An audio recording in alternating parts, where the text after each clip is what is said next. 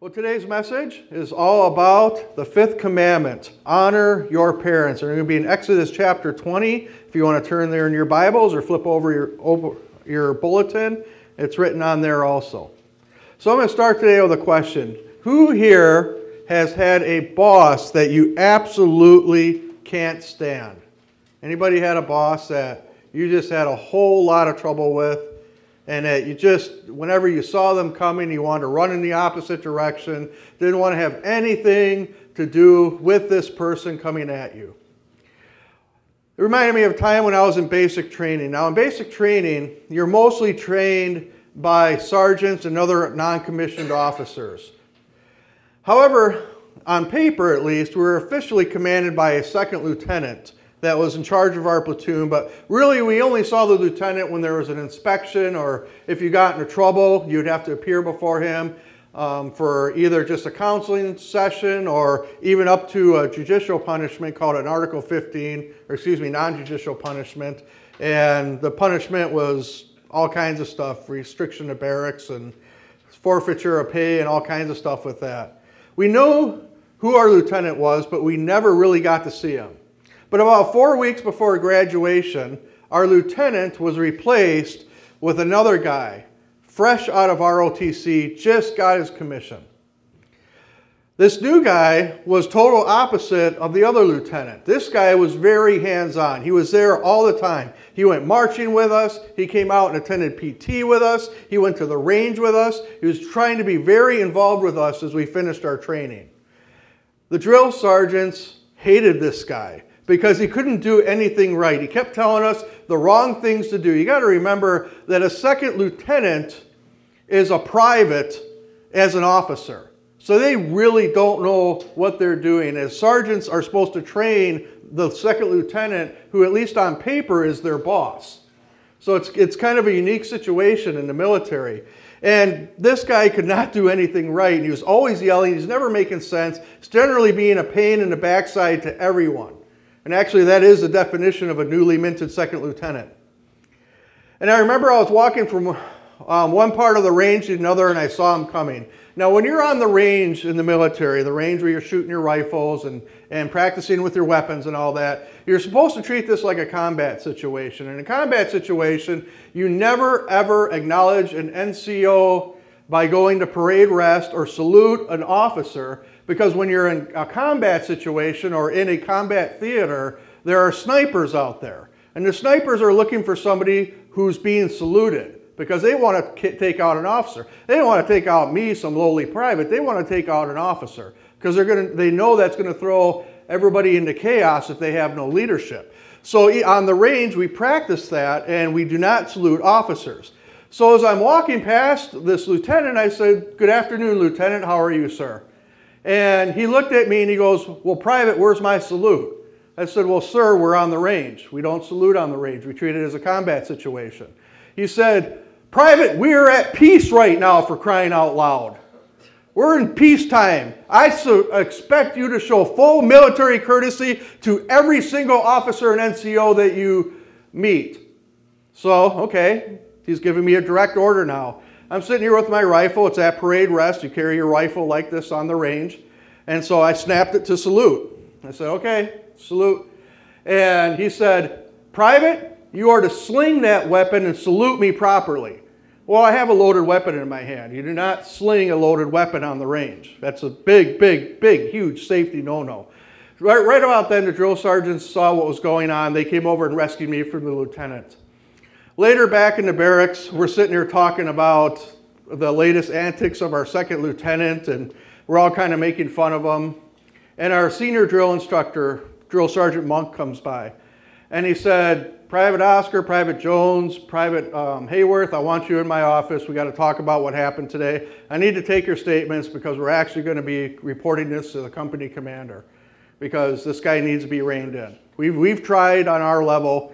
It needs to get kicked up to the next level now." So we went in there, we made our statements, and he listened to what happened. He's writing it down, writing out the report and everything. And he said, "Okay, privates, you're dismissed now." And as I was walking out the door, I just had this burning question in my mind. And I said, "Drill Sergeant Monk, permission to speak freely." He said, "Go ahead, Private." I said, "Drill Sergeant, You are an Army Ranger. That's like Special Forces. You have been in the military over 25 years. You are a combat vet of 3 different conflicts. How can you stand to have to salute this college kid?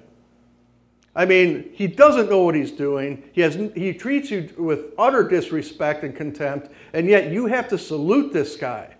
And he said, Private, I'm going to tell you something that is going to help you in life. And if you can understand this and you put this inside your character, it is going to help you not only in your military career, but in your entire life. And he said, Private, remember, when you have a superior that you cannot understand, remember that when you salute, you're not saluting the person, you're saluting their uniform. You're saluting the rank. And he said, if you can learn to do that, if you can learn to show respect for somebody that you cannot stand, you will be way further in life than most of those other guys out there right now. And I started today's lesson with this story to illustrate that I know that the 5th commandment and the subject of honoring our parents can be a very tricky subject for a lot of people. So let's do an experiment. Everybody close your eyes for a minute. Picture your father. God says to honor him. Now picture your mother. God says to honor her. You can open your eyes. For some, that little bit of time created fond memories of your parents. And for all those who might have had their parents pass on now, maybe it was a little bittersweet, but it was still a fond memory. For some of us, those mental pictures made a little bit of a knot in your stomach. And now there's a little bit of pain left over. Now, if you're in that second group, I understand. I grew up in a broken home. I grew up around drugs, alcohol, partying, even motorcycle gangs. I was physically abused by my mother's boyfriend. So I understand how sometimes when we talk about honoring our parents, that just doesn't compute in our minds. And for me, this was a very hard sermon to prepare. And it probably went through about 10 different versions and was rewritten a little bit even this morning when I got up to put the final touches on it. And to many of us, this idea of honoring our parents is painful and almost impossible for us to grasp.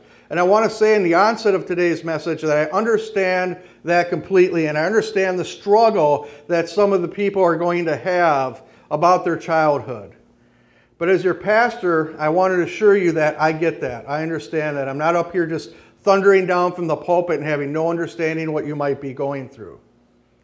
But our life experience does not give us a pass on following God's word.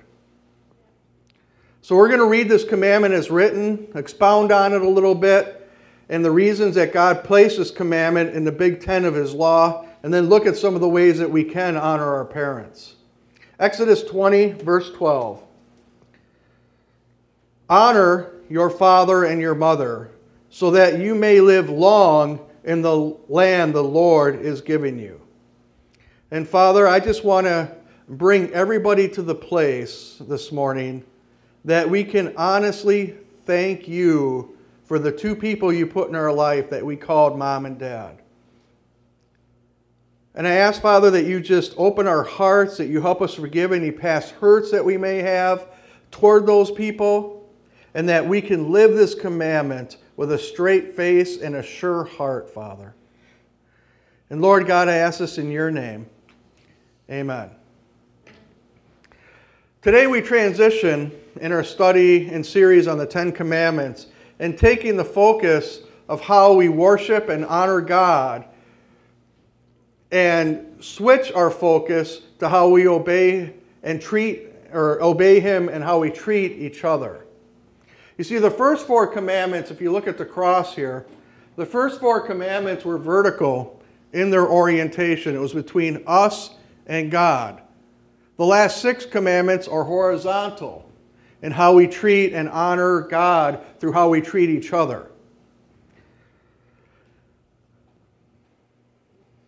And today we're going to look at the reasons for the family structure that God created, about this honoring of our parents. And look at the reasons that God gave it as stated in the commandment. Move on to the practical aspect and then end with the way to show honor to our parents. So God begins this horizontal plane of his law by establishing the family as the primary human institution. And some of you would be surprised to hear a pastor say that. Most pastors would say the church is the primary human institution, but that's not what the Bible really says. If you look back at creation, God created the family long before he created this formal institution that worshiped him and followed him and was worried about making disciples. Family was first in God's created order when it came to how to govern human beings.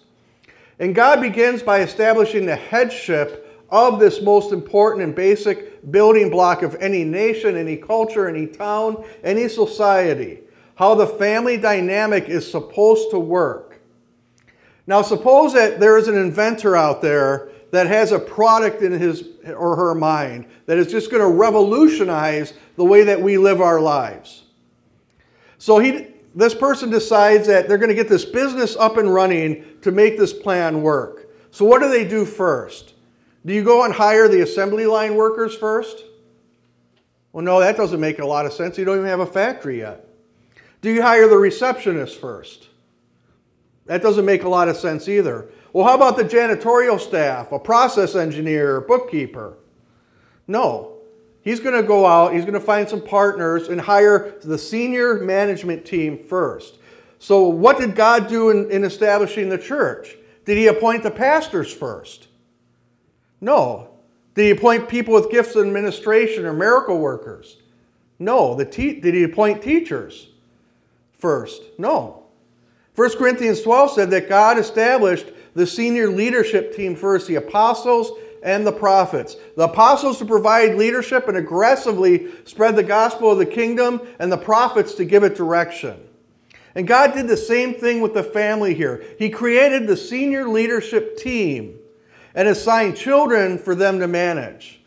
And God's created order is just that. It is very orderly. It is very specific in the way it is supposed to work. In other words, it's like an organizational chart that many of you might have seen at work. For example, Melanie, you have a principal teacher, you have an assistant principal teacher, and then you have, the other division heads within your school. The same thing happens in God's family. It has structure, it has rank, it has authority. And that authority is given in the family unit. And in God's organizational chart, it looks like this. You have God as the head over it. You have the father or the husband, if you don't have any children in the home. And then you have the mother and wife at his side, not under his feet. Remember, God didn't take a bone out of our heel, men. He took a bone out of our rib because our wife stands next to us, not below us. Just a little aside there for the women. Then it goes to the eldest child and down through the baby of the family. Now, if the institution of the family keeps their places within that order, there is great blessing, there is great peace, and there is a proper representation of the kingdom to show the world the glory of God. Another reason that God establishes the family order is that it reinforces respect for God-given authority. There's a few sayings that I looked up from the ancient world. They're not necessarily biblical, but they're kind of wise sayings. And they have some truth to them. One of them said that mother or mama is the name of God to a small child at the breast. That's all they know is their mother. There's also a truism concerning fathers, is that a person will always view God based on how they view their father. That's right. In other words, if the father is absent, God doesn't really exist for that person. There is no ruler over the top of them. If the father is abusive, then God is going to be viewed as capricious or angry. If the father isn't a spiritually solid man who appropriately disciplines his children, God is viewed as a pushover that will accept you for who you are no matter what. God establishes parents as the first authority that any of us should know in our lives. As parents are God's given authority to us, how we respect and treat our parents is ultimately how we respect and treat our God. That's why being a parent is the most difficult role you're ever going to have in your life and the most important role that you will have. Your actions will directly affect your child's view of God and perhaps even their eternal destiny. But what does that mean for people who had less than optimal examples of parenthood in their life? There are two things to think about if your parents were not the best examples for you. One, they were born sinners. Some of you might be automatically wanting to shout amen to that. But guess what? So are you. If you have surrendered your life to Jesus Christ and made him the Lord and Savior, then you have become a sinner saved only by God's grace. And you're currently being transformed from sinner into saint through the power of the Holy Spirit. But you started out the same way they did. The second thing about that is there's one thing I've learned in life is that every human authority is going to fail you sooner or later. That means the politicians may fail you someday. Anybody ever experienced that? I know, right? That means local authority, law enforcement, aldermen, city workers, they may fail you. It means boss or bosses at work. That means your parents. That means even the people sitting next to you today in church, and it may even mean your pastor may fail someday to live up to your expectations. Because human authority is just that. It's human. It's human, which means it's fallible. They will all fail you sooner or later. But God will never fail you. Amen. God will never fail you. And that's why you are always to view human leadership through God's eyes and understand that they are in the same place you are. A sinner saved by grace. And some of them just sinners. For all those who had these difficulties in childhood, let me remind you of a spiritual truth.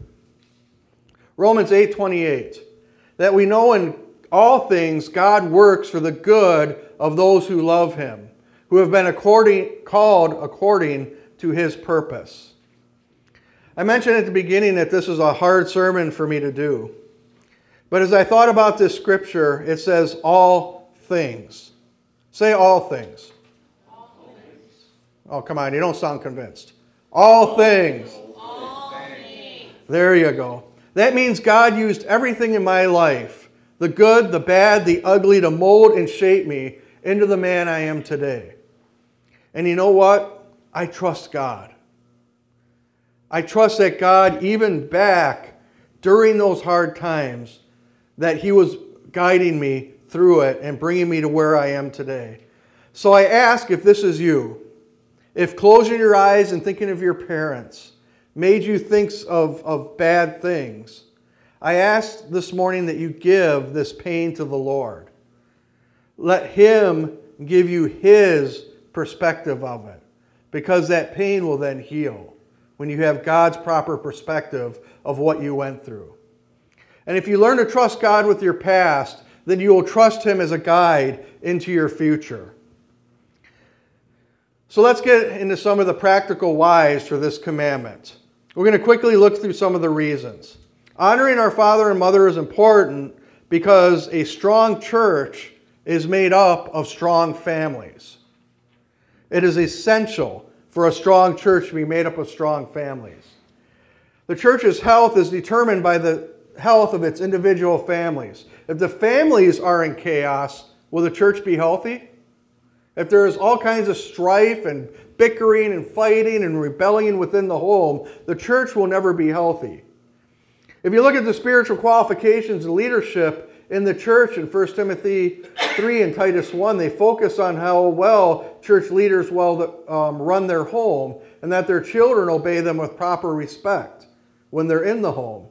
Now, if your children were raised in the church and trained in God's ways, but as adults they are not following God as they should, don't be that hard on yourselves. You did your job. Now they are responsible for their own actions. And great men of God have had the same problem. Consider Samuel. Samuel's sons did not follow his ways. One of the greatest prophets in the whole Old Testament, and his sons walked away from God. David, look at David's whole family, for crying out loud. That was a mess.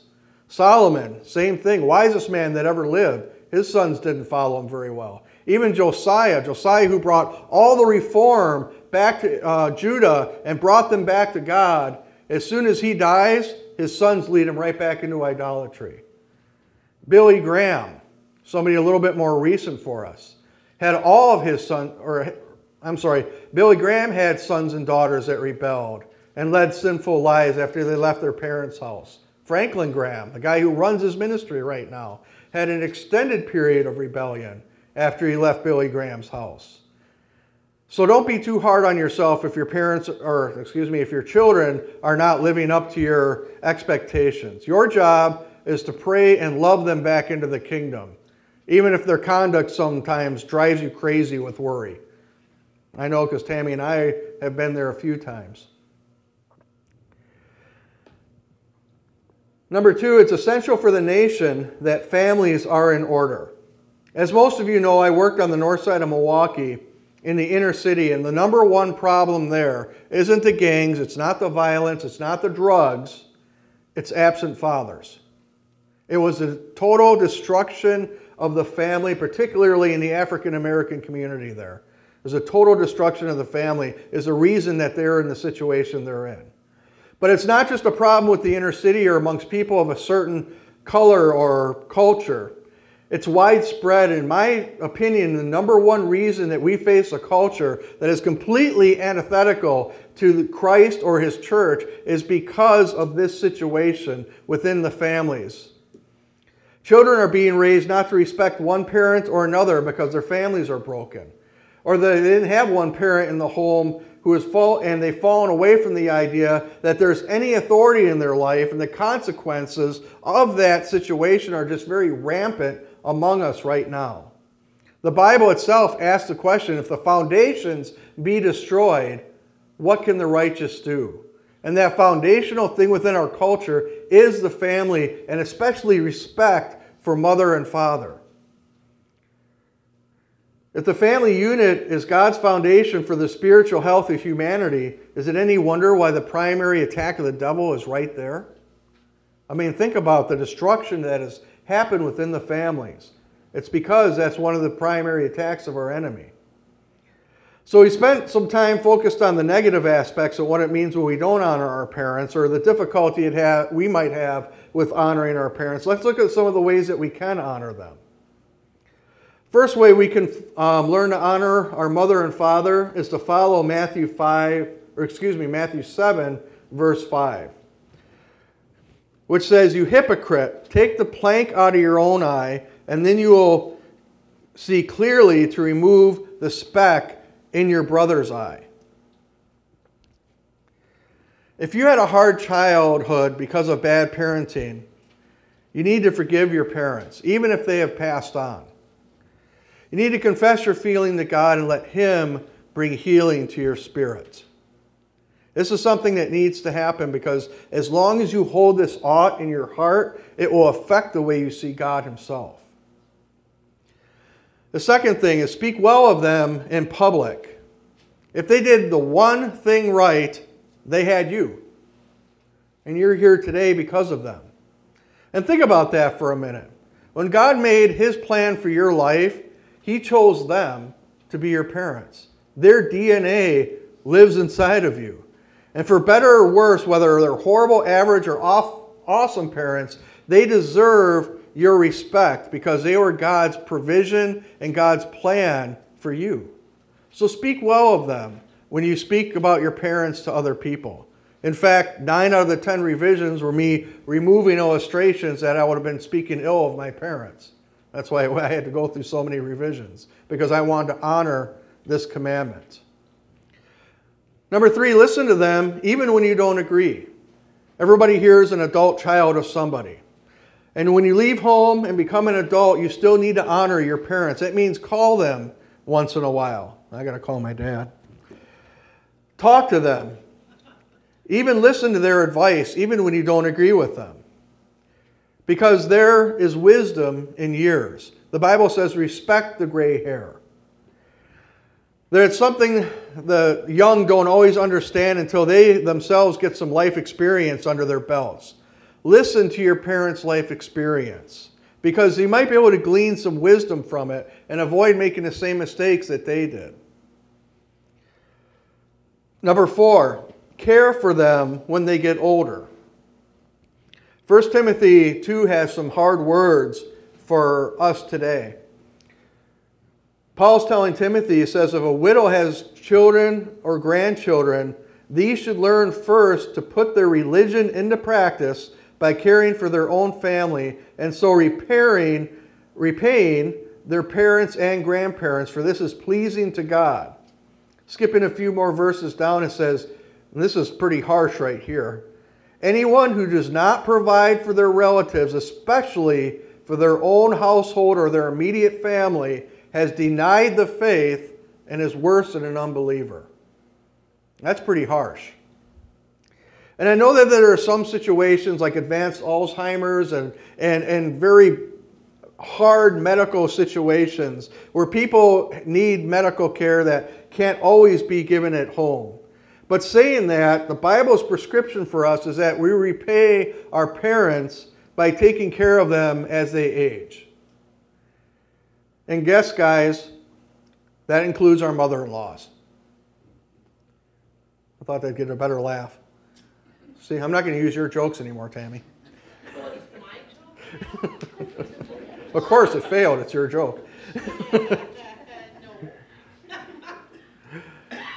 In all seriousness, we are the Church of Jesus Christ. Let's not be like the world who warehouses their parents in nursing homes so that they can be free to live their lives. You know, I've been involved in EMS a very long time, and one of the most tragic things I see is a person in the nursing home whose last visit from family was 6 months ago. That to me is tragic. And this should never be among those who claim to be Christians. Ever. And finally, I'll end our time today with this thought. This is the only one of the 10 commandments with a promise attached to it. That it all might go well with you. If we honor our parents, our families will become unbreakable. If we honor our parents, our churches will be strong. If we honor our parents, our nations will be undefeatable. If we honor our parents, God's kingdom forcibly advances without all this baggage of broken families that is currently weighing it down. And finally, I end with this reminder from the beginning of the message. If you can't respect your parent, respect the uniform. Respect the position that they held over you when they decided to have you as their child. Even if your parents weren't the best, respect the position because it was given by God. And you know what? God doesn't make mistakes.